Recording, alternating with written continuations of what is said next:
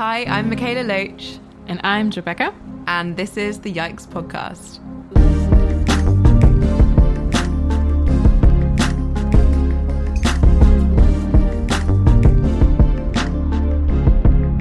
Hi everyone, and welcome back to the 8th episode of the Yikes Podcast, the podcast where we talk all about environmental justice, climate activism, human rights, refugee rights, allyship, and much more. I'm Michaela Loach, and I'm one of your hosts. And I'm Rebecca, I'm the other co-host. That's usually how it works. And today's episode is with the wonderful Wawa Gatheru. Wawa is a writer and environmental justice activist based in the US. She is also a Rhodes Scholar. And in this episode, she shares her insights being a Black woman in the environmental justice movement, in academic spaces, and so much more. We talk about white supremacy in the climate movement, gatekeeping in academia, and so many other things. I really loved having this conversation, and we are really excited for you to hear more from Wawa because she's amazing. So enjoy this episode. In this podcast, we try and make these conversations as accessible as possible, as we appreciate that for many, a barrier to activism and getting involved in a lot of these issues is kind of feeling like they don't know what's going on. I would always encourage people that if you don't know what we're talking about, a certain term or something, always have a Google. But a key term in this episode that we'll introduce and define a little bit is we talk a bit about abolition and abolitionists. So abolition itself, its root is from the times of chattel slavery, and abolitionists in the past were people who were advocating for the end of slavery. In modern day, abolition movements still exist, and they kind of are responding to modern day slavery, so mass incarceration through like the prison industrial complex, through the policing of communities, through the police, and trying to kind of end these different oppressive systems by the state and create alternatives and kind of make these oppressive systems obsolete as well. If you want to read a bit more about prison abolition or prison obsolescence, then Angela Davis has a book called Are Prisons Obsolete, which I can really recommend. And yeah, I hope you enjoy the episode.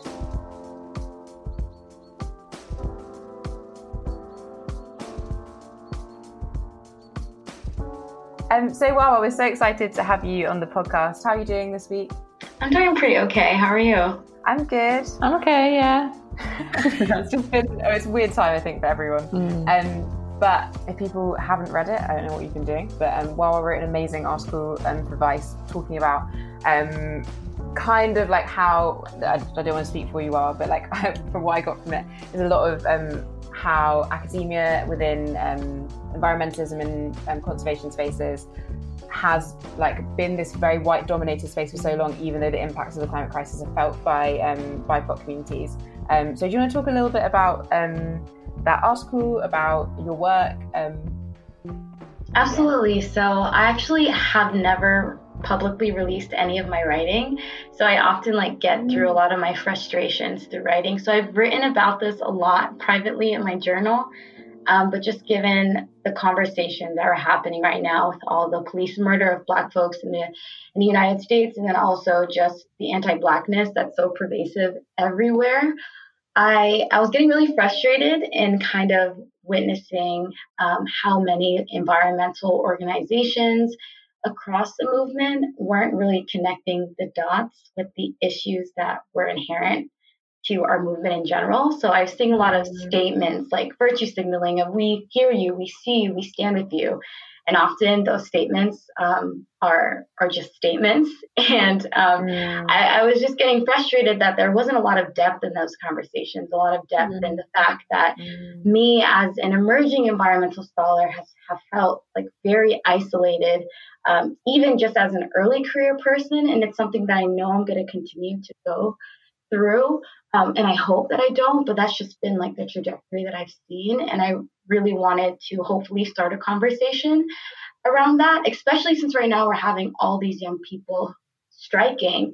And when a lot of them end up deciding to perhaps study these issues, say at university or even in high school, their curriculum certainly doesn't address the things that got them in the movement in the first place. And that could be a way for people to leave.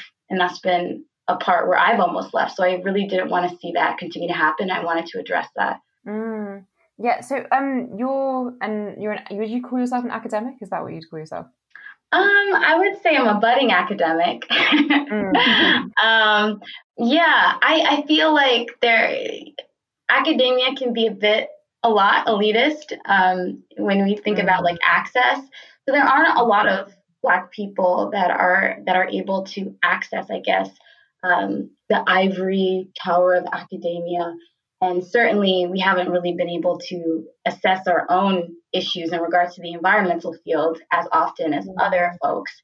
So I kind of shy away from that. I would like to say I want to be a scholar activist, someone that uses their academic pursuits to support like BIPOC people that are working on the ground and doing community organizing in that way. But I wouldn't necessarily call myself an academic just yet. Okay. Yeah, because one thing that I had really wondered, like when looking at your work, is like how have you found kind of bridging that gap that seems to kind of exist between academia and activism, and like trying to make those two worlds exist together? Does that make sense? Yeah. And I feel as though the reason why I feel like I'm kind of traversing between both worlds and will probably always do that is because I feel like there wasn't really a space for me in academia. So for me, like going to college, I was told that I needed to do XYZ and focus on publishing and just, writing articles and like being really siloed in that. And it just felt so deviated from the lived experiences that my own family is going through, my close friends. So I just felt like there's a lot of power that exists in academia, and it can be used for good, and it has been used for good. But in regards to really supporting BIPOC folks and specifically Black people in environmental scholarship, there's a lot of work that needs to be done. Yeah, I think from your article in Vice, like you also mentioned like how little Black people you saw in the spaces or in environmental like scholar or academia fields. And I also studied or am studying environmental related things. And it really struck me like in my undergrad, I don't remember any of my professors being a Black, Indigenous or person of color. And they're also obviously like their sustainability was very like technic focused rather than, like sustainability having like justice or the social component at the heart. And I found that it's very interesting, like how like sustainability in so many, even when we look at like the future projections of sustainability, is very much, upholding like white views and like replacing conservationism on certain communities rather than, I guess there's a question of like sustainability for who and by whom. And I wonder if like, if academia is always led by a certain like group of people, and that like silencing of other voices, whether that's in academic spaces or even like how exclusive academia really is. I wonder if that resonates with you and what you have experienced. Yeah, it absolutely does. And it's interesting. In my article, I was trying to make some connections between the way that, scholarship influences every other part of the movement, right? So for specifically, right, with climate change, you still have people that believe that climate change is a hoax. They say that climate change isn't really happening. So I see what ends up happening specifically in this movement in the academic space is people feel like, okay, we have to silo ourselves to numbers and graphs and facts in that way, science being this, right? And being, showing everyone these numbers and decimals and like being very particular. And what ends up happening with that, and I won't say that that's not important because it absolutely is. That's the reason why 97% of scientists say climate change is happening. But when you begin to just only focus on that, you lose out on the story of climate change and how emotional it is.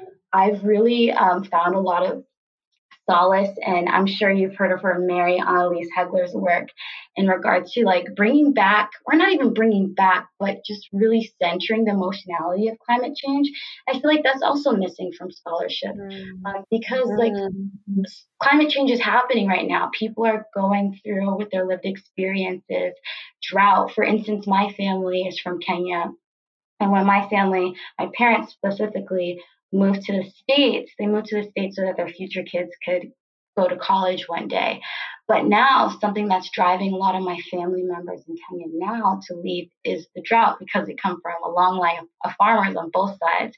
So even how immediate it's happening in so many different places, there's this disconnect where some people are only validating it as numbers and some people only know it in a lived experience. And there needs to be a space to bring that together, but also the focus on numbers and decimals is like a very white supremacist way of conceptualizing what science is, because right, the traditional ecological knowledge is also a valid science, and yet that's being left out.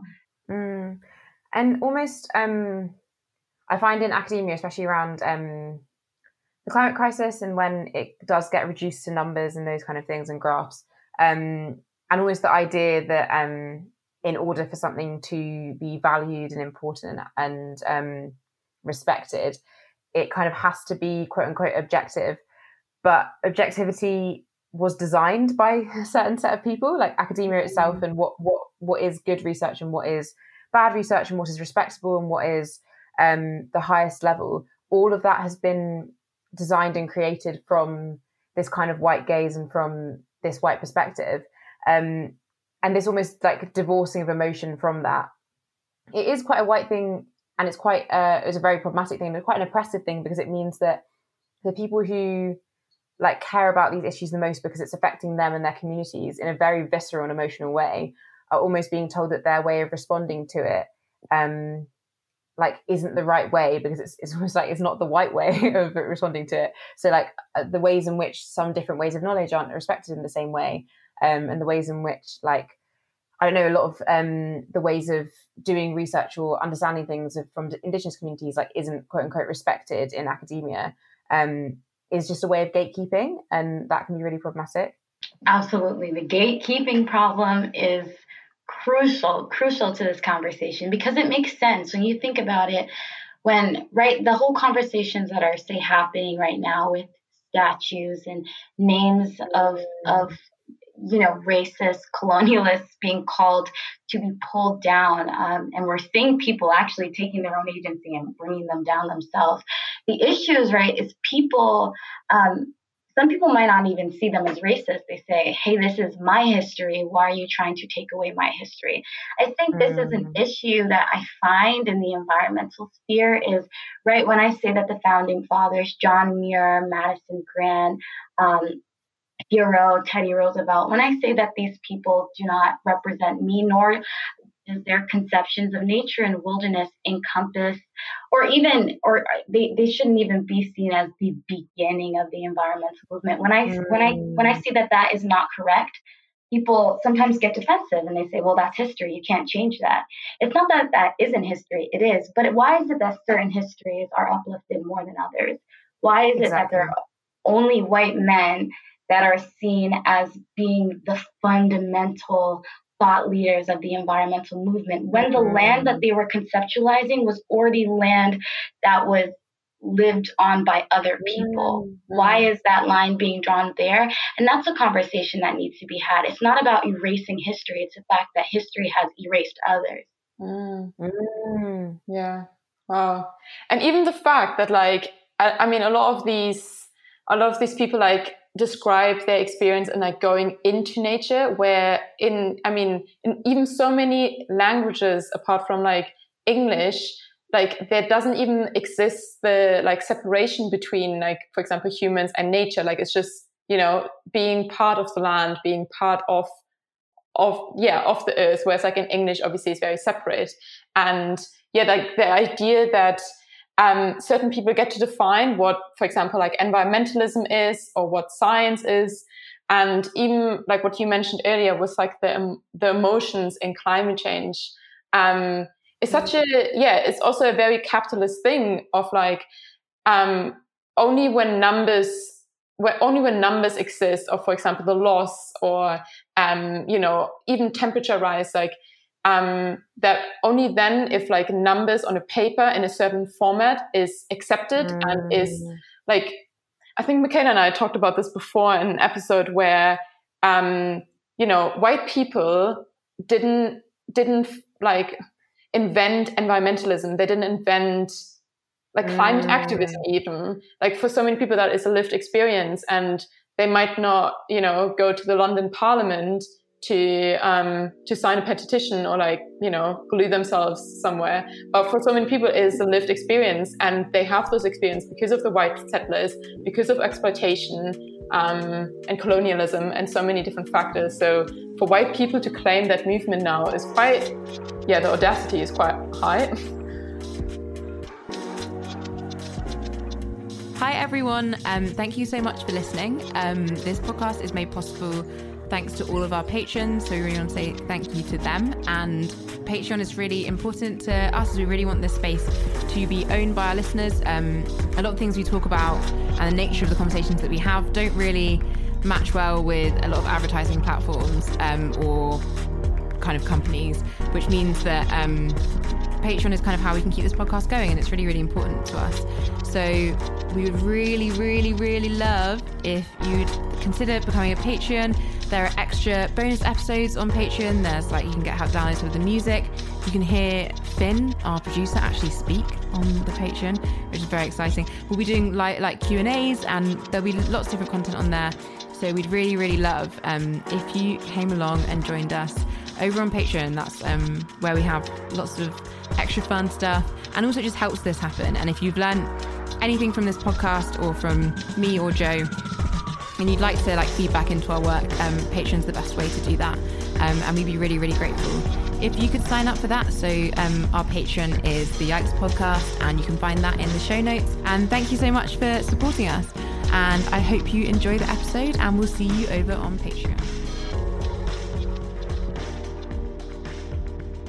Wawa, do you find that do you think that you kind of mentioned it before, but like that your connection to Kenya and your family that live there, do you find that kind of has brought you into the environmental movement more? Has that inspired you? It's interesting because I guess one of the only positives of this moment right now in regards to being back home when I wasn't really expecting to is I've had a lot of time to think, but also time to talk to my family about things I haven't.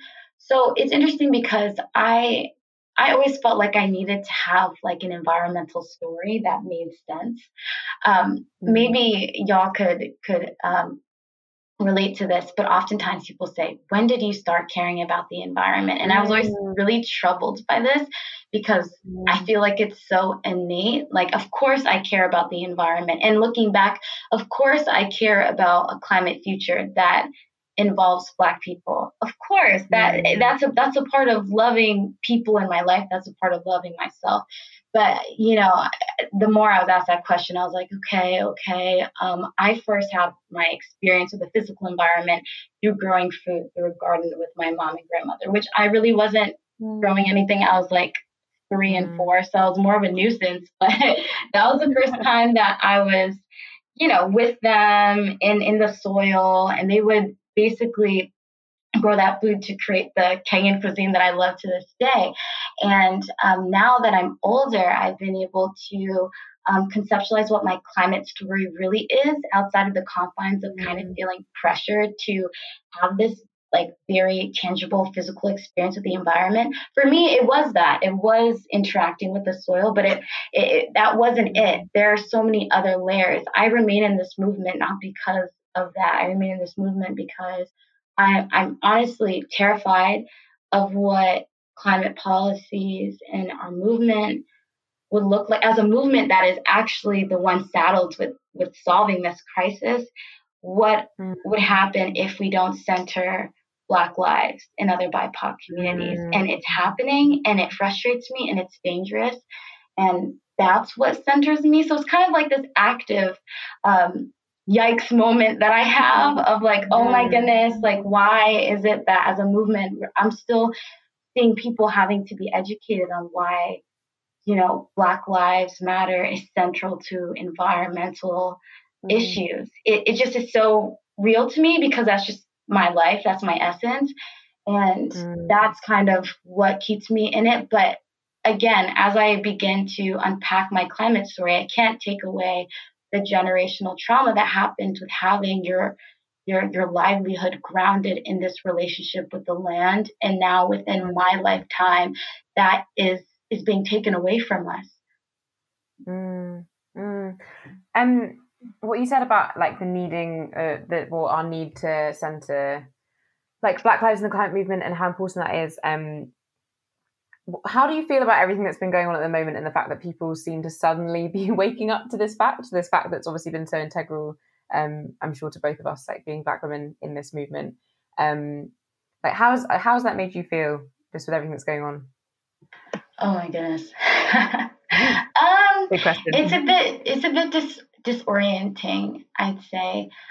Because I feel like there are some like real timelines, right? Because as a Black person that has grown up in the United States in rural Connecticut as the only Black family, my Blackness has quite literally been at the center of my life the entire time. And I would say every Black person as well, but especially growing up in a place where macroaggressions were a part of my everyday experiences. So I've had to learn to navigate this world, this country.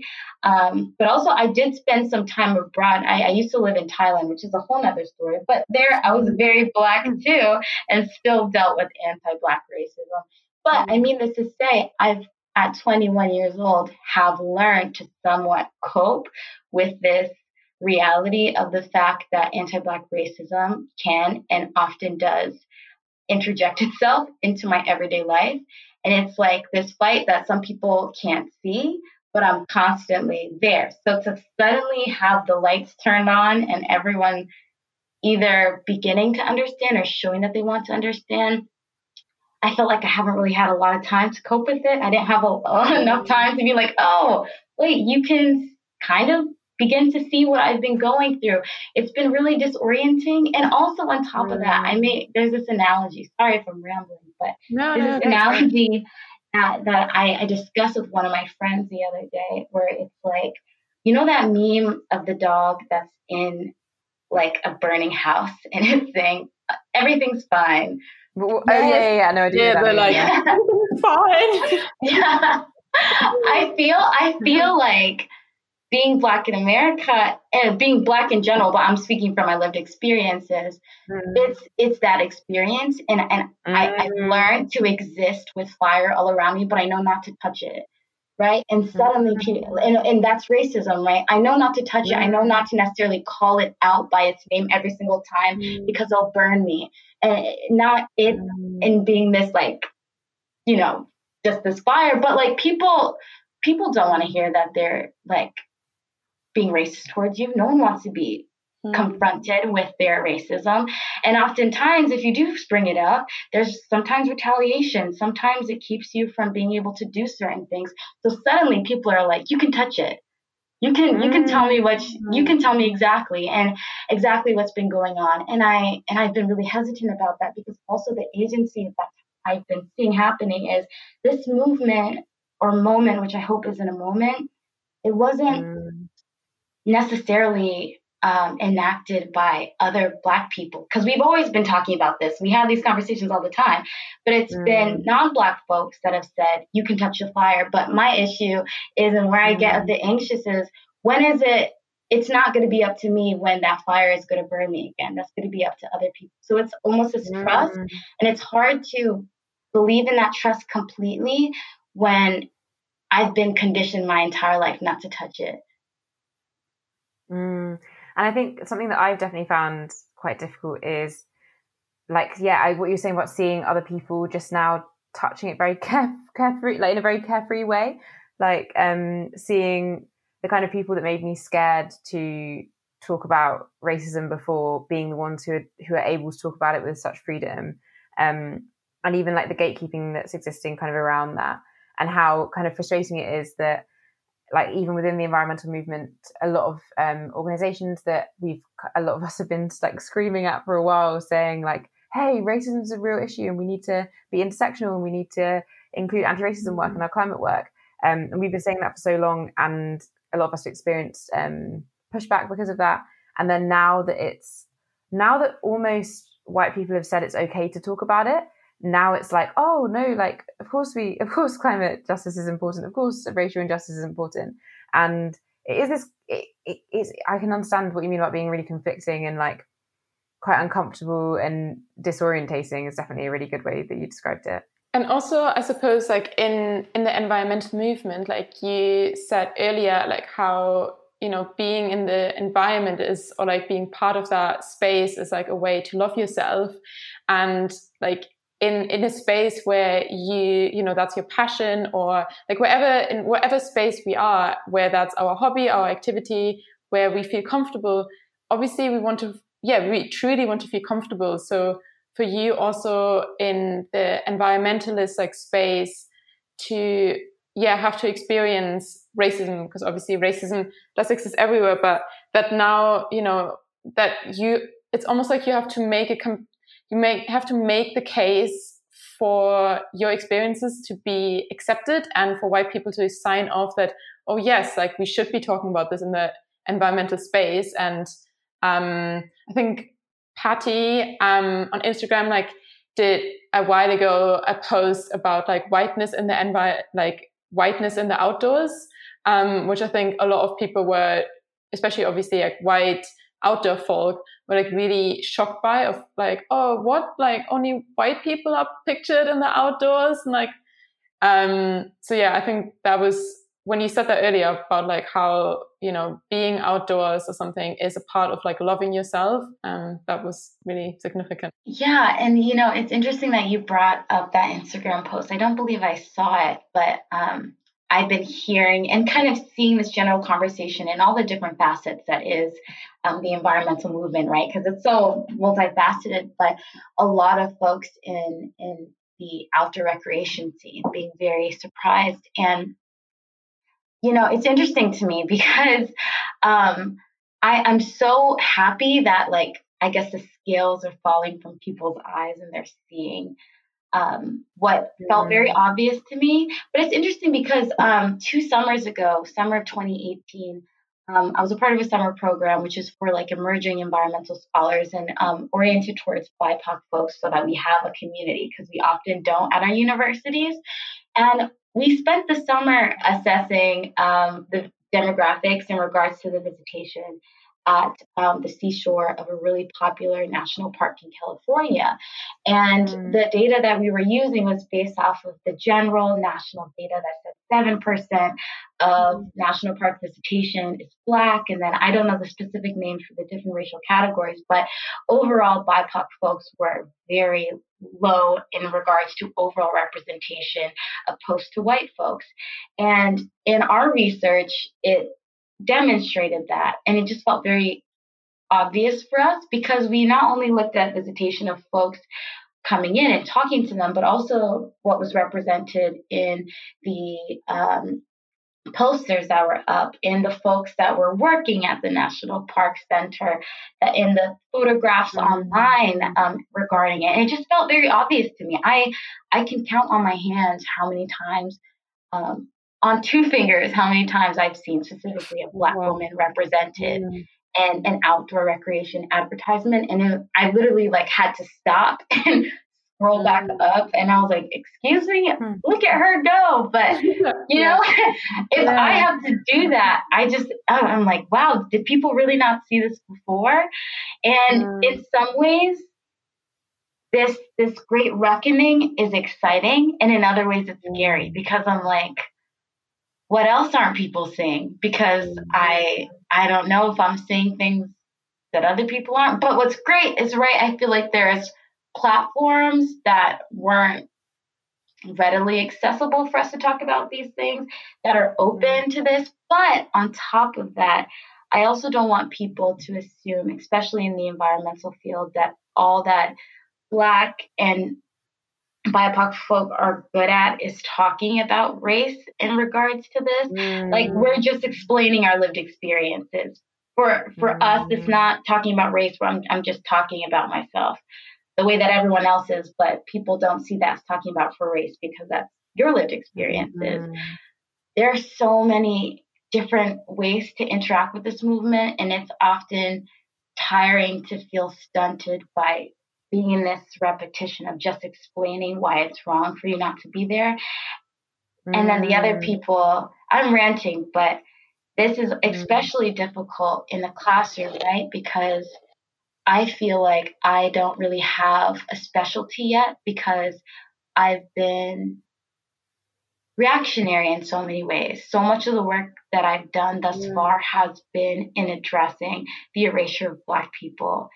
And in that, there are other things maybe I would have wanted to research. Maybe I wanted to go an X place and do field work on this or this, but I wasn't able, I didn't have the privilege of that. And other people can just be a student and learn and love being curious. I haven't gotten that privilege. And I want for, emerging folks, even if they go down the academia track or just being in the field, like in the environmental movement, that they can just be.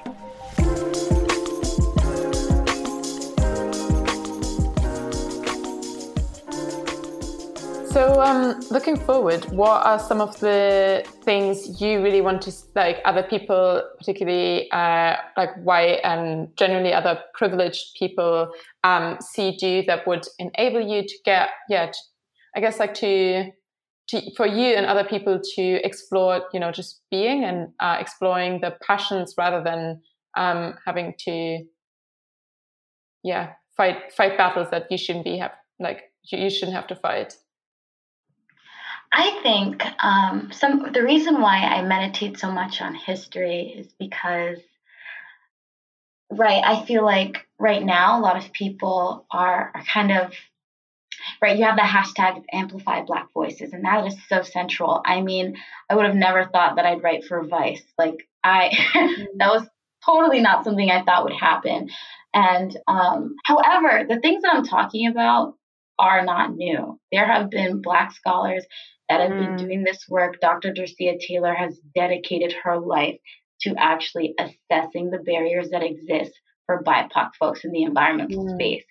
Almost all of the numbers that I have to quantify in that article and the numbers that have actually impacted my life, because as a researcher, the program that I was talking about for BIPOC environmentalists, it was through that research that helped, quote unquote, prove that this was an issue, that they were able to get funding to create that very program.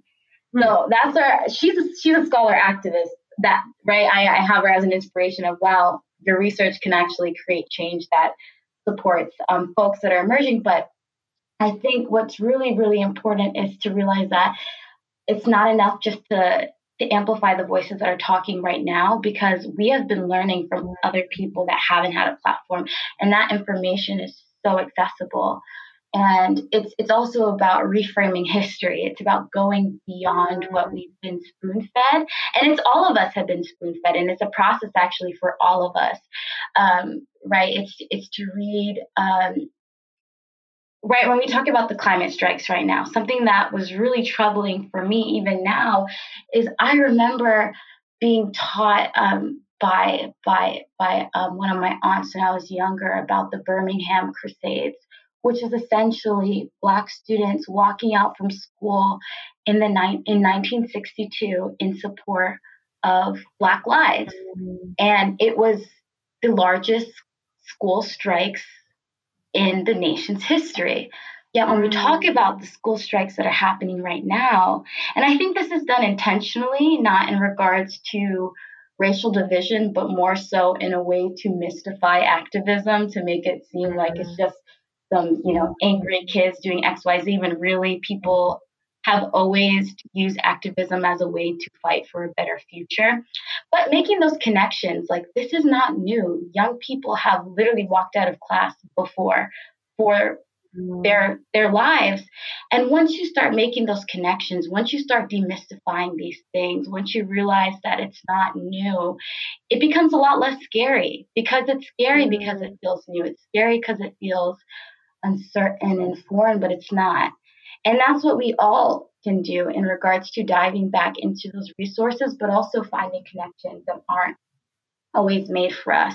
The other day, I was talking to someone, yesterday actually, and they were like, right now in this moment, who are you looking towards for inspiration? And what I said surprised them, because I said the people that I'm looking towards for inspiration right now aren't necessarily like climate scientists, aren't necessarily people that are explicitly in the field, people that would necessarily call themselves environmentalists.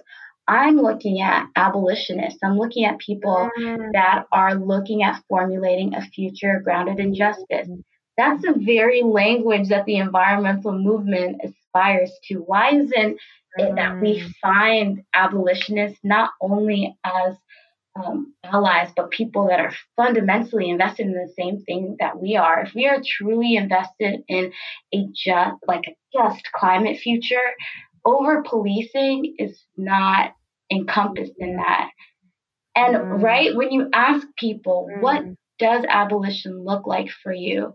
What does a just future look like for you? People aren't going to tell you that they want to experience food apartheid. People aren't going to tell you they want to choke on their air. People don't want their children having lead contamination and having health impacts that are impacting the way that their children are actually in Inception. Did anyone else read that New York Times article talking about how climate change is impacting Black women in regards to their babies? We need to be making those connections, and those connections aren't new.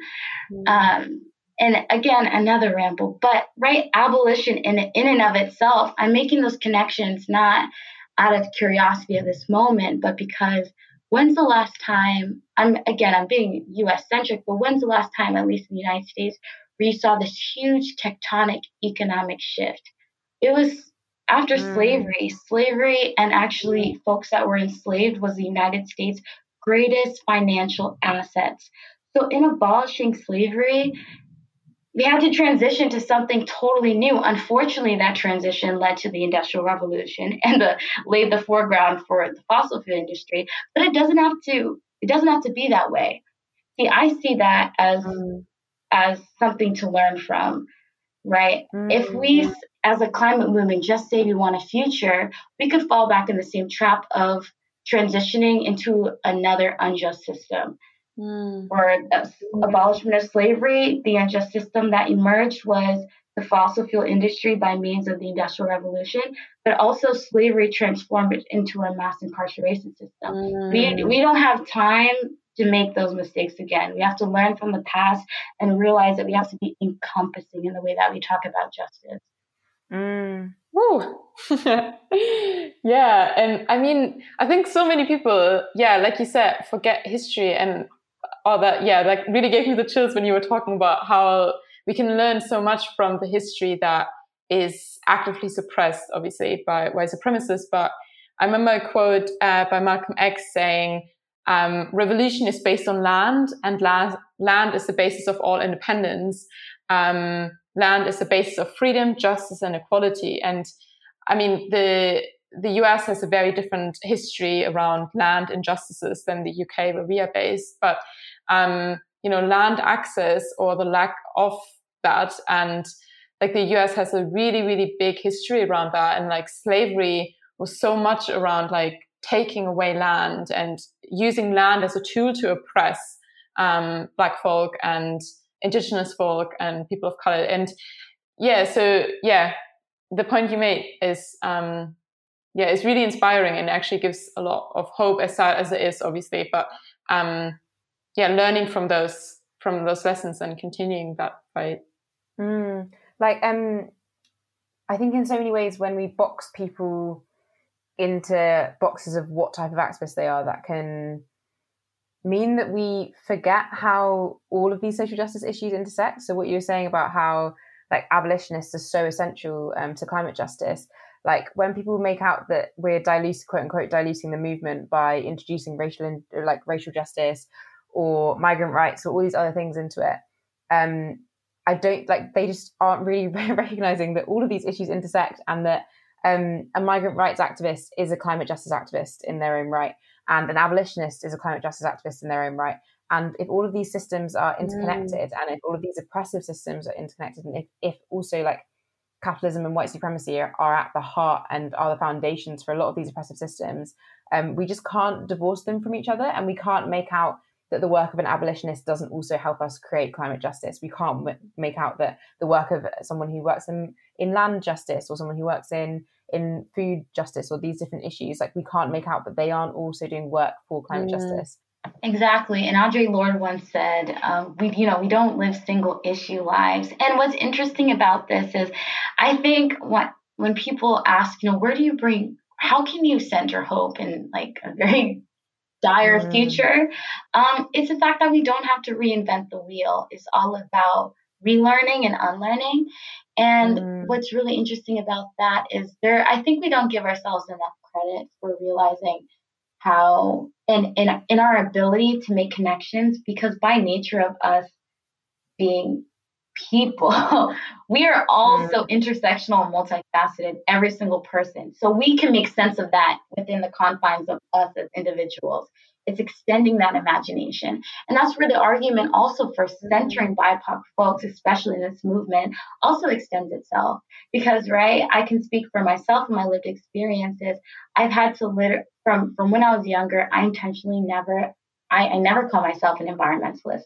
I, of course, care, and I believe everyone cares, but I just didn't see myself represented and didn't really feel that welcome in conventional environmental spaces, so I didn't. Me calling myself an environmentalist now is after taking time to reframe that for myself. And I feel like that is something that a lot of BIPOC people in this movement have had to do, is figure out where their lives fit in. And in doing that, that is a form of reimagination. And that in itself should be a lens that people should look towards, not just amplifying voices for the sake of amplifying voices for a movement, but amplifying to learn on what does it mean to reframe. And that is a skill that is just so fundamental and really lays the seeds for what this movement could be. Well, I think that is a really wonderful way to end this episode with like what people should be thinking about and reframing and finding hope in the midst of that. Because those are also such important things that we could all be applying to this movement so much more into our own lives and in order to create new systems. Wawa, we've absolutely loved having you on the podcast. Thank you so much for talking with us. Yeah, thank you so much. It was such a pleasure. Y'all are just so phenomenal. Thank you so much for inviting me. And if people would like to hear more from you, where could they find you? On Twitter, I'm just Wawa Gatheru, no spaces or anything. And then on Instagram, I'm Wawa_Gatheru. Thank you so much, all of you, for listening. We hope you enjoyed this episode of the Yikes podcast. This is produced by Finley Moat.